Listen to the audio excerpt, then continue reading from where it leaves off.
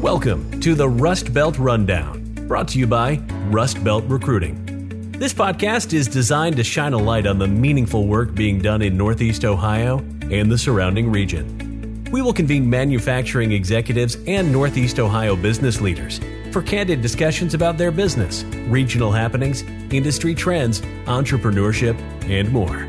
Now, let's get running on the Rundown. Welcome, everyone, to episode 29 of the Rust Belt Rundown, a Rust Belt recruiting production. I am your host, Paul O'Connor, and on this episode, we are joined by Arian May, Director of Advancement at OhioGuidestone. Arian, welcome to the show. Thank you so much for coming on. Thank you for having me. It's a privilege. So let's jump in. You went to school in Columbus. You completed your undergraduate degree at Otterbein, and you studied fine/studio arts. Tell us about that pursuit and how that degree. How does that work with your career today? Well, I mean, in some regards, it works beautifully, but this was not the career I intended to have. I've been on quite the journey. So, very long story short, I was headed to get my master's degree to become a professor of theater arts and theater history. I had been accepted into the new school in New York City, and I had picked up a summer job in Cleveland, and I'm going to use the Seinfeld phrase, yada, yada, yada, here I am.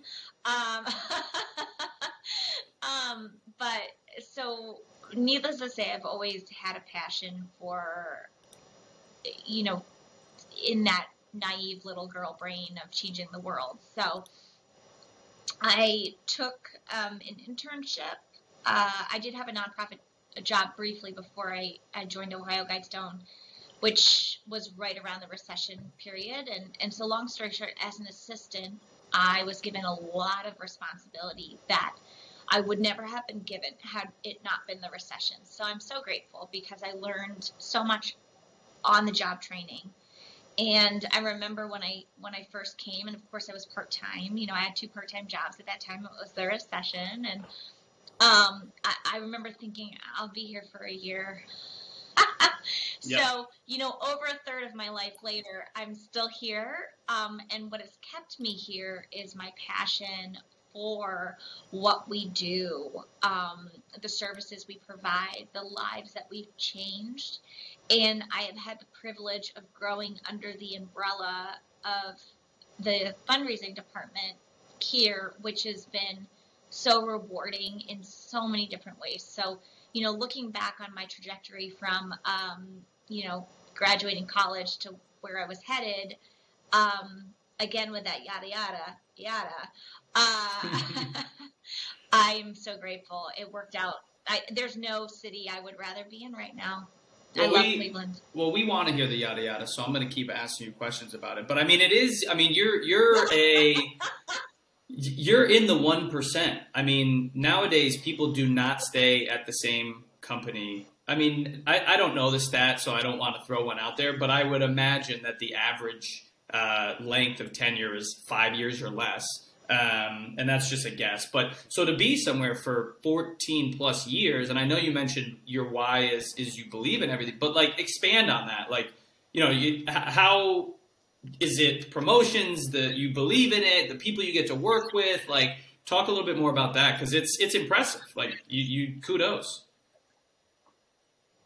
Aw. Well, thank you. Yeah, I think it's a healthy combination of everything you mentioned, but I will elaborate. The first and foremost is, as a fundraiser, as a good fundraiser, one has to believe in the cause. And so I know there are certain causes out there, I won't mention them, but certain causes that I just would not be a good fit for because I don't have that natural passion for. Mental health, behavioral health, and the programs and services that fall under that giant umbrella of OhioGuidestone, everything from job skill building. We're working with the most under-resourced neighborhoods in the state, to youth prevention, suicide prevention, juvenile justice, diversion. Ugh, my wording here. Education, parenting, and the list goes on. Domestic violence. God, I cannot think of wording today. This is a podcast fail. No, you can't fail. You can't fail. I mean, you guys do a lot. I mean, you do a ton. We do recovery housing, substance use disorder programming, and the list goes on and on and on. But all at the core of it, and this is the conversation that has developed. We've always thought over, I would say, probably the last 20 or so years, okay, we're vocal about mental health. People are seeing therapists. We see it on TV. It's become a thing. And it's in breaking the stigma of admitting one needs help is still a major issue. And the global pandemic and health crisis has become equal, if not greater, a mental health crisis. And so now the conversation is in the forefront again. But at the end of the day, I have seen so many lives change through our programming. We have a ginormous staff. That was a mixture between tremendous and ginormous staff. But we do. It's 1,300 staff. We serve over 28,000 throughout the state, and we do exceptional work. There is a true, it's not just putting a Band-Aid on an issue. We really do truly provide solutions. So believing in the cause is number one.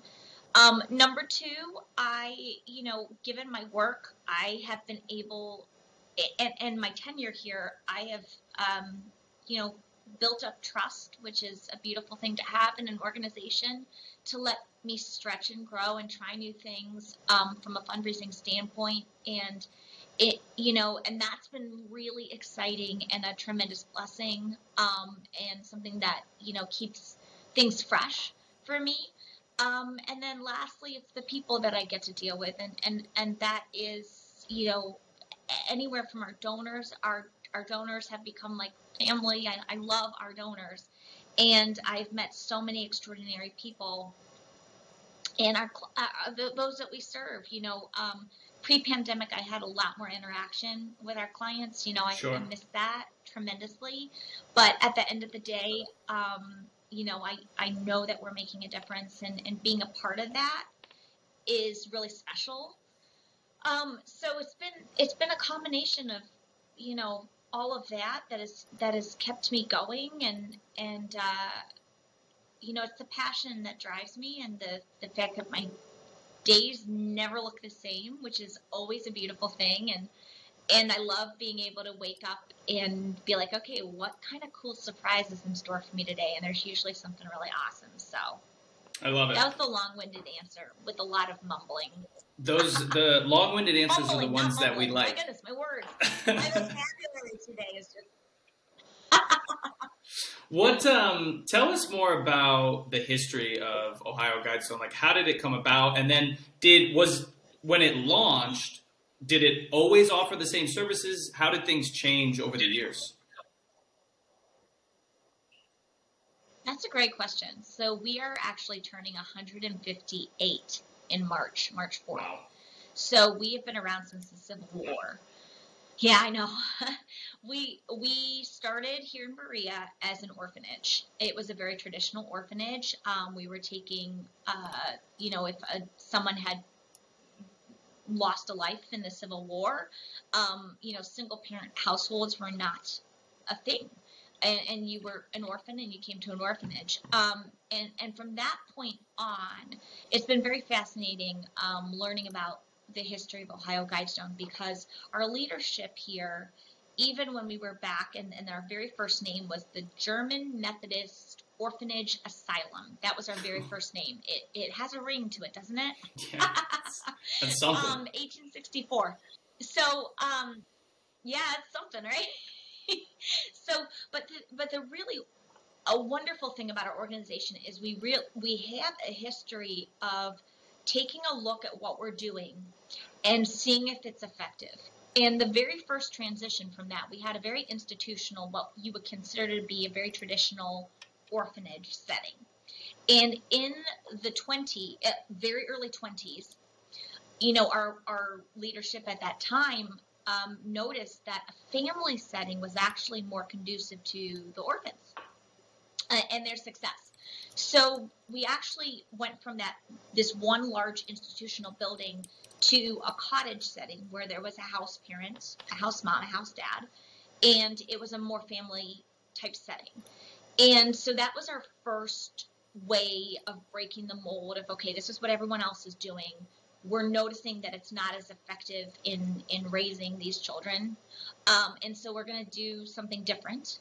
And that has just been then the trajectory of our organization where, we want to create solutions. So if something is not working, then we problem solve and we find a more effective way to do it. And so it's kind of cool learning about the in and out of our history from 1864 up until present day, because that has been a constant. Sometimes it has been something that's been rattling, from the perspective of the times that we were living in. Late 50s, we were noticing that there were major behavioral health issues associated with the orphans we were serving, and we were shifting more into a residential treatment type program with an emphasis on that mental health spectrum at the time that was incredibly taboo. Yeah. And it was a very risky move as an organization, but one that has obviously proven to be very fruitful. So, there's so many more stories along those lines, but we have a lengthy, extensive history, and one that has been, fun to be on the ride with the last 14 some odd years. So you touched on mental health a little bit earlier. Kind of a two-part question, but one, how have you seen it change in the last 2 years? And then how have you seen it change in the last 14? And that could mean a variety of things. I mean, how we talk about it, how people are more comfortable with it. But what have you seen? And I agree with you. I think the pandemic there's been a couple different layers to the pandemic: financial, mental health, just health in general, obviously. So what does that look like for you guys? Yeah, so I'll start with the last 14 years. From my perspective, what we've done is we've tried to remove barriers to success for those that we've served.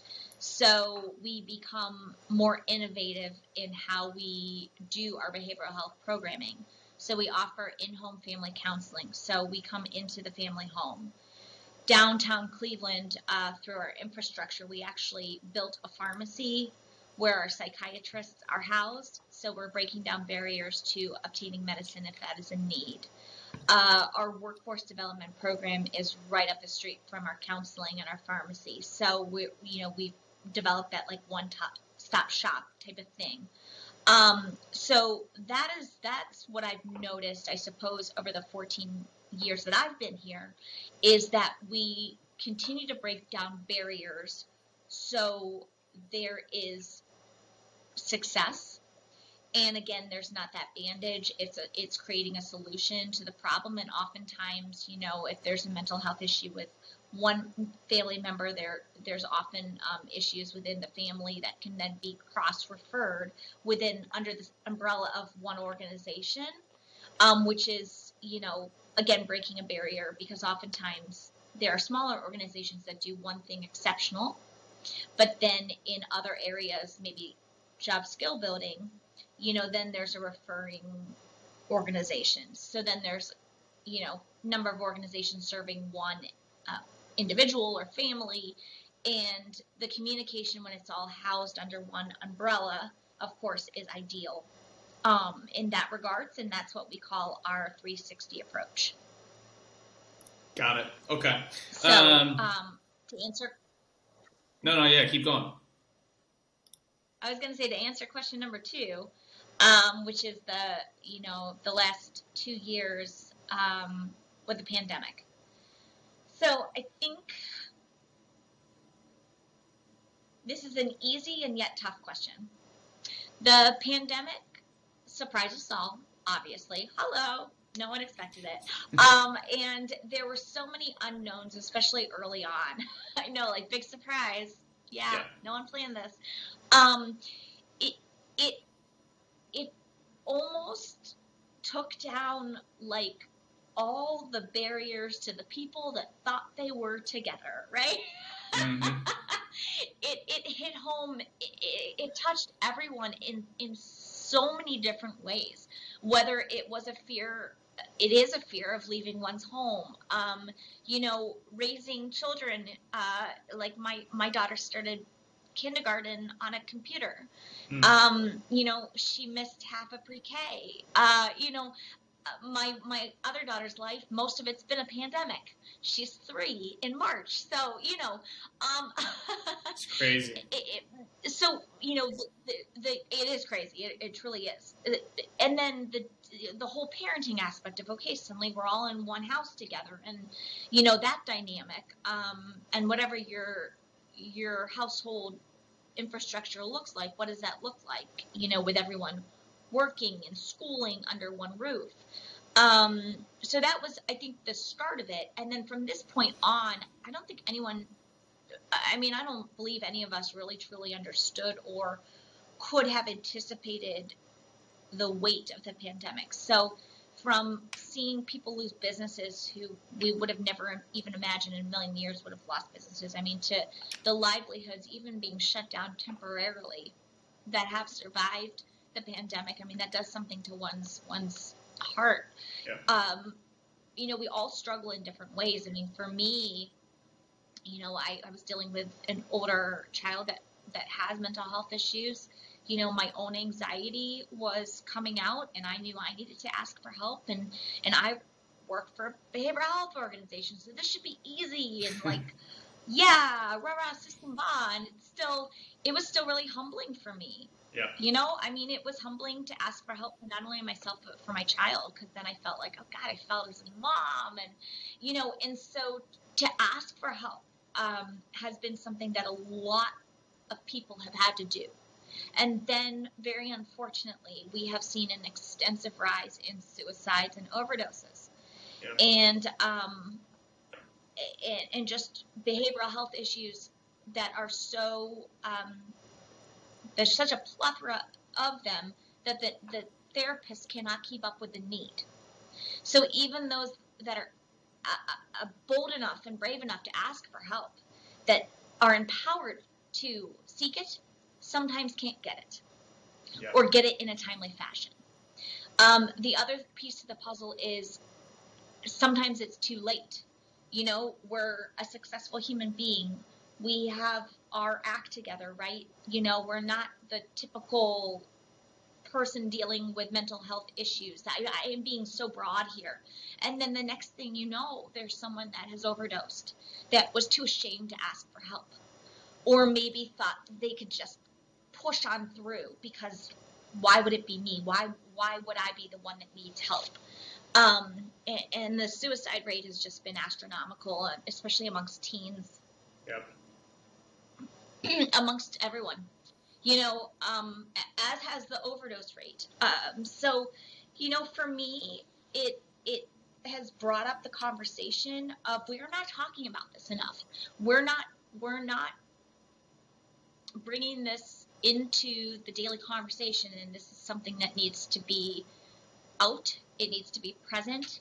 We need funds so that we can make sure that no one slips through our fingers. That is the last thing we want to do. And I'm speaking on behalf of the organization, but on behalf of the world. My goodness, like, everyone has a life that is worth living.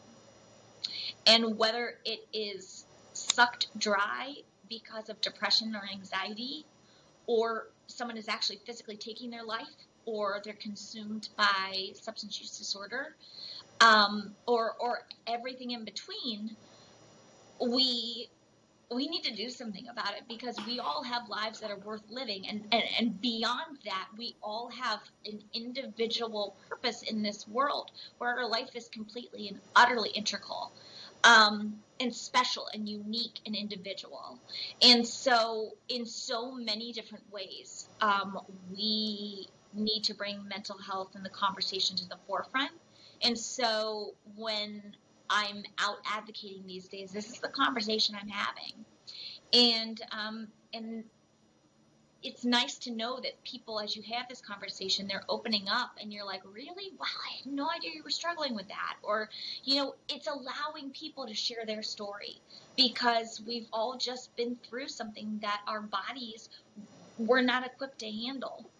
Really, and so, from a global physical health crisis, it has become equal, if not greater, a mental health crisis. So. Yeah, you look at some of the work that Kevin Love has done, and other athletes too, but that alone, it sounds sort of simple and almost like... Are you there? I'm here. Oh, hi. So sorry. It says your video has been disabled due to internet quality issues. And again, I'll edit all this out, so it doesn't matter. But I see you. And it says, see you, and I hear you. Can you hear me? I can still hear you. I just can't see you, which is weird. I'm seeing the split frame, even Steven. Looking good. Well, that's so weird. Weird. Okay, so I'll redo my whole Kevin Love thing, and I'll edit it. And you can't mess these up. It's a podcast. It's great. No, I know. I love it. You see athletes like Kevin Love and countless others come out and have, whether it be campaigns or they're partnering with an organization, and it sounds sort of simple, but really it starts with, like you mentioned, just having a conversation. And it usually takes a generation, but I can tell you this, I work with Gen Z all the time. I coach basketball from third graders to high schoolers. They're okay talking about it. So Gen Z gets it way more than I would say even millennials, and way more than, boomers and my parents and grandparents. It was just something that you would not talk about. And I think just from a general understanding, to your point too, physical health, everyone's okay saying my knee hurts and going to the doctor. Mm-hmm. But people aren't okay yet saying, I'm feeling a little off, whatever it is, anxiety or depression or, whatever. They're not quite there yet. But I do think even in the last, I'm anxious to see if you agree, 14 years, tremendous strides. Oh, absolutely. 100%. Yeah. 100%. Yeah. Even looking back into when we were kids, in the early 80s, there was that traditional couch setting. And now, like I had mentioned, you know what I'm saying, the traditional, this stiff office space with, kind of almost that stereotype. And as I mentioned, our organization really is a barrier breaker. And so seeing the ways that we're able to provide behavioral health services in innovative ways, in ways that we reach everyone that needs it, has been really encouraging, and something, again, that has grown and developed and looked a variety of different ways over the last 14 years that I've been here and beyond. So let's talk about fundraising. Not an easy job. It requires constant attention, 24/7 attention, whether it's events or email campaigns or, whatever strategies you guys have. But that's what I want to ask you about. In your 14 years, how have you seen your strategy and then just fundraising as an industry as a whole change? Well, as I mentioned, I started as an assistant. So I was kind of thrown so many different things. I was under the both the development and the marketing. So I got a nice healthy taste of both. And the two really do go hand in hand. Mm-hmm. Fundraising and the marketing awareness element communications piece is huge. So I like this, this is part of fundraising. So I got I had a real good flavor of both. From, I guess I can really just speak to my personal journey, because fundraising looks so different in whatever cause you're raising funds for. I think the level of creativity is huge. You always want to be pushing the envelope. You don't want to be stale with your events. You don't want to overburden your donors. New and creative ways of approaching companies and saying, hey, this is a marketing opportunity. What's your ROI? Because oftentimes there's a misconception like, well, of course you want to give. We're a nonprofit. And at the end of the day, even the most altruistic human beings, and I'm thinking of two right now, there's still an ROI for them. They just want to talk to me. They want to get on each landline and chat with me, and I think that's amazing and wonderful. And they just want to know that they're making a difference. They don't want anyone else to know that they're making a difference, but they just want to hear it. Yeah. So there's that ROI, and then you go to a corporation and you're looking at maybe an event sponsorship and saying, listen, this is a philanthropic contribution, but this is what you get out of it, type of thing. So that is one thing that I learned, I would say probably over the past 6 years in particular, as I started becoming more innovative and more self-sufficient, so to speak. So, but no matter what, it's 95% relationship, 5% ask. So, very early on, I'm turning off my heater now, by the way. I had the heater on.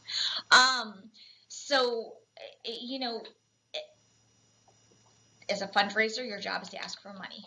So what I assumed very early on, and you learn, you grow, you stumble, you pick yourself up again, and then you keep going. My job's to ask for money, so that's what I gotta do. And there's definitely an art to it. There's a timing for it. There's a lot of it is reading body language. It's 95% relationship, 5% ask. There has to be a level of trust and authenticity that comes with fundraising.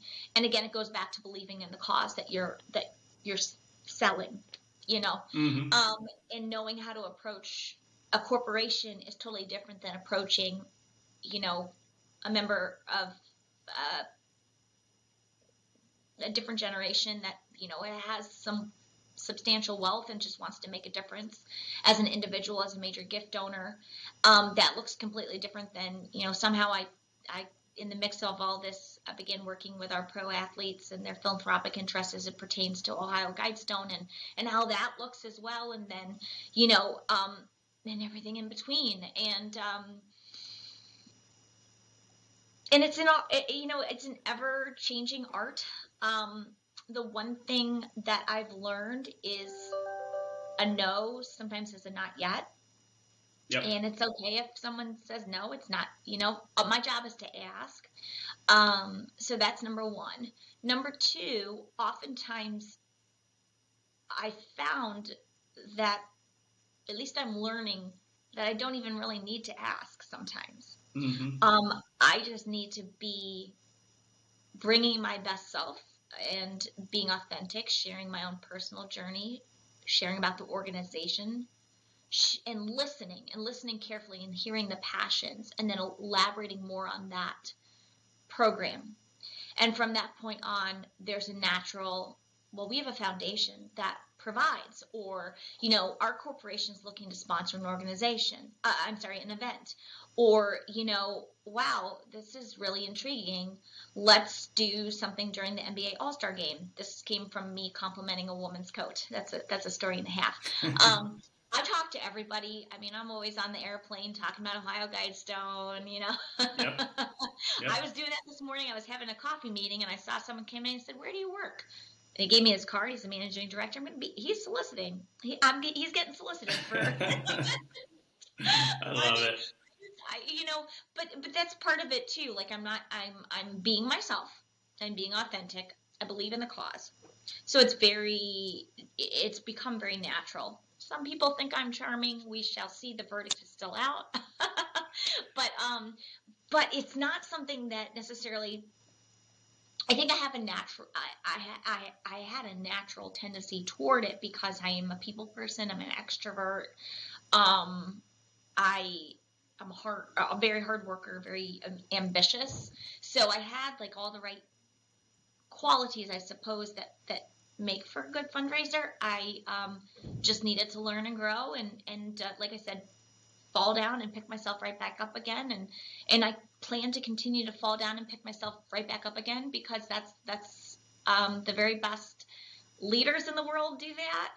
The very best in the business of any profession do that. And so I will never stop learning and growing and being okay to take a risk, knowing that it might not work out exactly how I had planned, but if I put 110% into it, and I know that I've done everything in my power that I could have done, as I reflect on it and say, okay, well, next time I'll do this, Yeah. There's no fear anymore of that. And at first there was a great fear for me of being liked, of being perfect, and that I think are, well, in any profession really, but I mean in the fundraising industry, like, it's authenticity, it's imperfection, it's being you and creating a relationship. Yeah. So I think there's a lot of similarities between fundraising and sales. I mean, you mentioned it, right? The first no is just not yet. You're gonna hear from me again. No worries, And I also think another challenge that I've seen with nonprofits is they can be doing the best work in the world, right? I mean, say they could be doing anything, whatever the best work in the world is, and then they may just not tell their story the best way, right? And so that's a whole challenge. It's like, well, the whole point of starting this was so we could do the work. Like, we don't have time to tell our story. Like, just trust us, give us the money, so there's this whole hard, like, okay, well, we need to partner with another company to help tell our story, or, create. Marketing and communications component comes in, and we have such a tremendous communications team here that coincides with advancement. And we're one giant team. I mean, every win we have, whether it be $1 or $1 million, I mean, it comes from our teamwork. So oftentimes, in the fundraising industry, I think in any industry, I would assume sales, obviously, there's a lot of competitiveness. That was my gift, or that was my sale, or, that type of thing. And for me, I've always had the team mentality. We operate as a team. I know my strengths and I know my weaknesses, and that's why we have a team. And because we have that team, we have success. If there is no team, if we're all operating on our own fruition, even if all the other things are aligned, if we're passionate, if we're well-spoken, if we're authentic, I suppose, although authenticity, I think, goes hand in hand with teamwork. If we're not a part of a team and we're not respecting one another, and we are out for our own gain, or I don't believe there's success in that. Yeah. So I think that's one of the reasons why our department's been so successful, is because we're a team. We're a team, and we lift each other up, and we celebrate each other's wins. Yeah, I love it. Okay, let's switch gears a little bit. But on episode 8, Bashara Addison, who is now with the Fund for Our Economic Future, talked about the impact of lead poisoning on Cleveland residents, and specifically students in Cleveland schools. So recently, city leaders announced a major investment into lead remediation that will be facilitated over the next decade or so. Can you talk about this topic, and if you've seen the impact of it on behavioral health in Cleveland? So, no, I cannot talk eloquently on this topic. That's the first answer. I'm always one to admit when I cannot. Yeah. What I can tell you is, the city of Cleveland is a pretty interesting place. You go from downtown, which is like happening big time. I mean, we're getting the NBA All-Star game coming in, people, celebrities all over, and then you go 5 minutes, literally 5 minutes down the road, and you're in one of the most under-resourced communities in the nation. And, like, as I mentioned, I can't speak eloquently specifically to this lead poisoning. However, the living conditions that one is in absolutely impacts your mental health and well-being. Yep. So many of our therapists, when they go to meet in the family home, they're walking up, and there's drug paraphernalia all around, and perhaps there was just a shooting outside recently, perhaps their client was just robbed, or there was a domestic violence issue, child abuse issue. So all of these go hand in hand with, if you don't have the basics, a safe home to live in, food, Yep. clothing, and then on top of that nurturing parenting, your family really is, subject to behavioral health issues, which is where the most under-resourced communities are in the most need in so many ways. And of course, the pandemic has just furthered that gap. Yeah. So to answer that question in a broader scope, I hope that's helpful. Yeah, it does. I mean, look, it comes down to, is it Maslow? Yeah, Maslow's hierarchy of needs, right? Like if Absolutely. the bottom is not met, you're already behind. I mean, you can't get to the top. Yeah. You're already a step behind. So, yeah, no, you definitely did. You mentioned the All-Star game. I want to transition to that as well. Tell us about the partnership that you formed with the NBA. That's super exciting. Yeah. So, it is not just to clarify, we have a great relationship with the NBA. We've got a great relationship with the Cavs. We don't have a formal partnership with the NBA. Okay. However, we're doing a major event during the NBA All-Star game, and members of the NBA and NFL and MLB are a part of it. Got it. So it's very exciting. It actually, as I mentioned, it all started by me complimenting a woman's coat, which is a true, honest to goodness story. It was during the draft, and I was just on Cribbs in the Clee, which was so fun because Josh Cribbs actually is the whole reason why I met this woman. Because I was going to the Westin to meet Josh before the draft party, and I was starving, and I went to Urban Farmer. So I was like, Josh, you're the reason, we all think it's the coat, but really it's Josh Cribbs. I love it. So anyway, I went down to Urban Farmer, and I saw this beautiful woman in this exquisite coat. My mom was a fashion buyer, and fashion is like a hobby for me, and so I complimented her coat, and I think there was some small talk, and then before you knew it, I was having lunch with her, and then really fast forward, and she's developed an entire fashion line to give back to mental health called The Power of Words. Yeah. Very cool. Yeah. And we are the city where this line will be launched. It is all about giving back to mental health, and it truly is all about the power of words.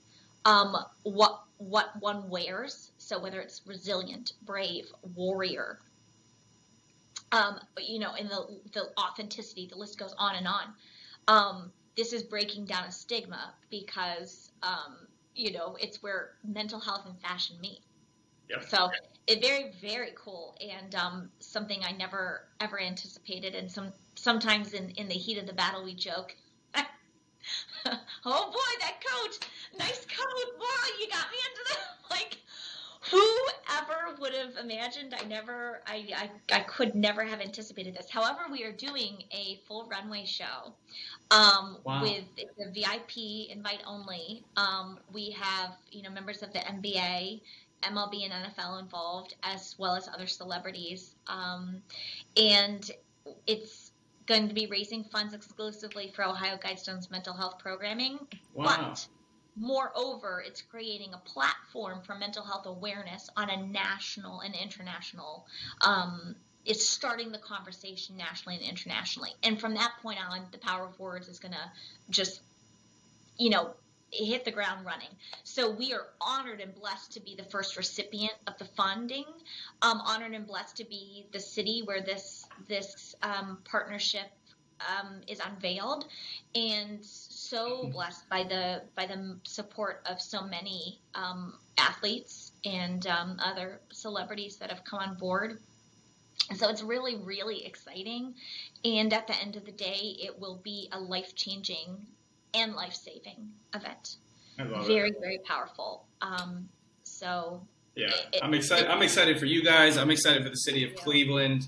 I don't know if there's – actually, I'm not even going to say I don't know. I know that there is not a more passionate city about their sports than Cleveland. No, it's just a fact.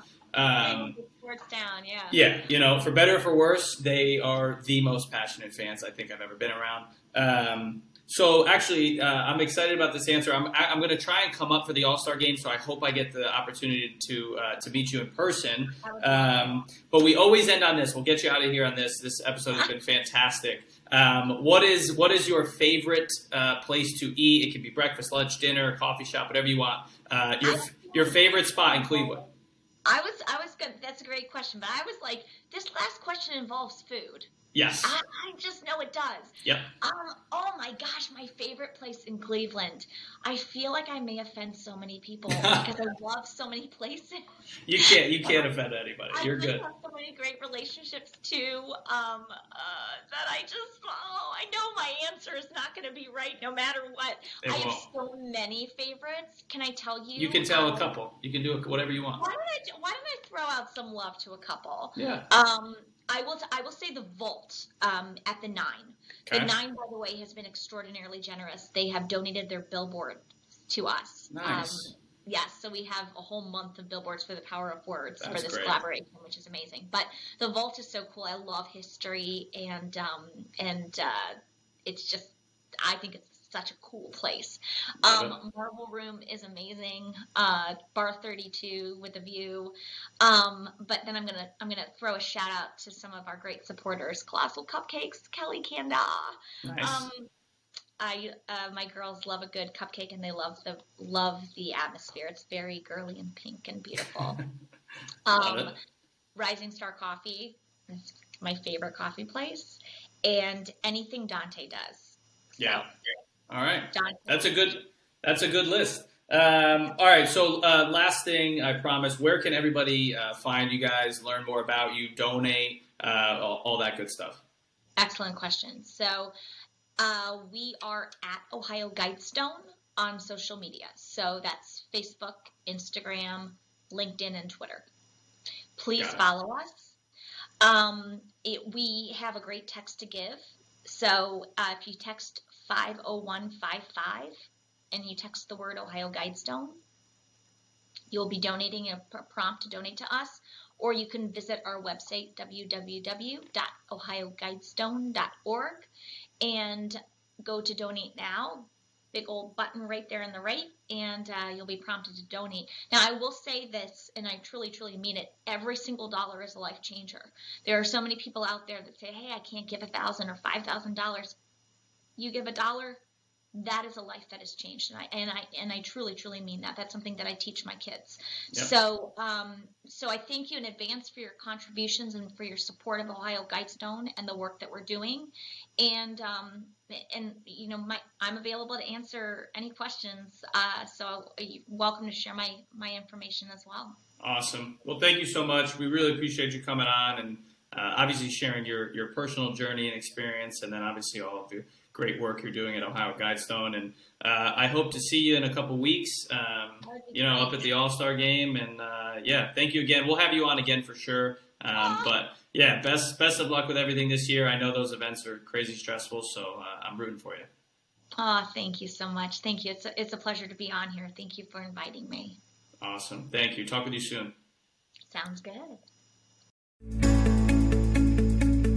Thanks for tuning into this episode of the Rust Belt Rundown. Make sure you check us out at rustbeltrecruiting.com. The Rust Belt Rundown is available wherever you listen to your podcasts. Make sure to hit that subscribe button and click on 5 stars if you enjoyed this episode. See you next time.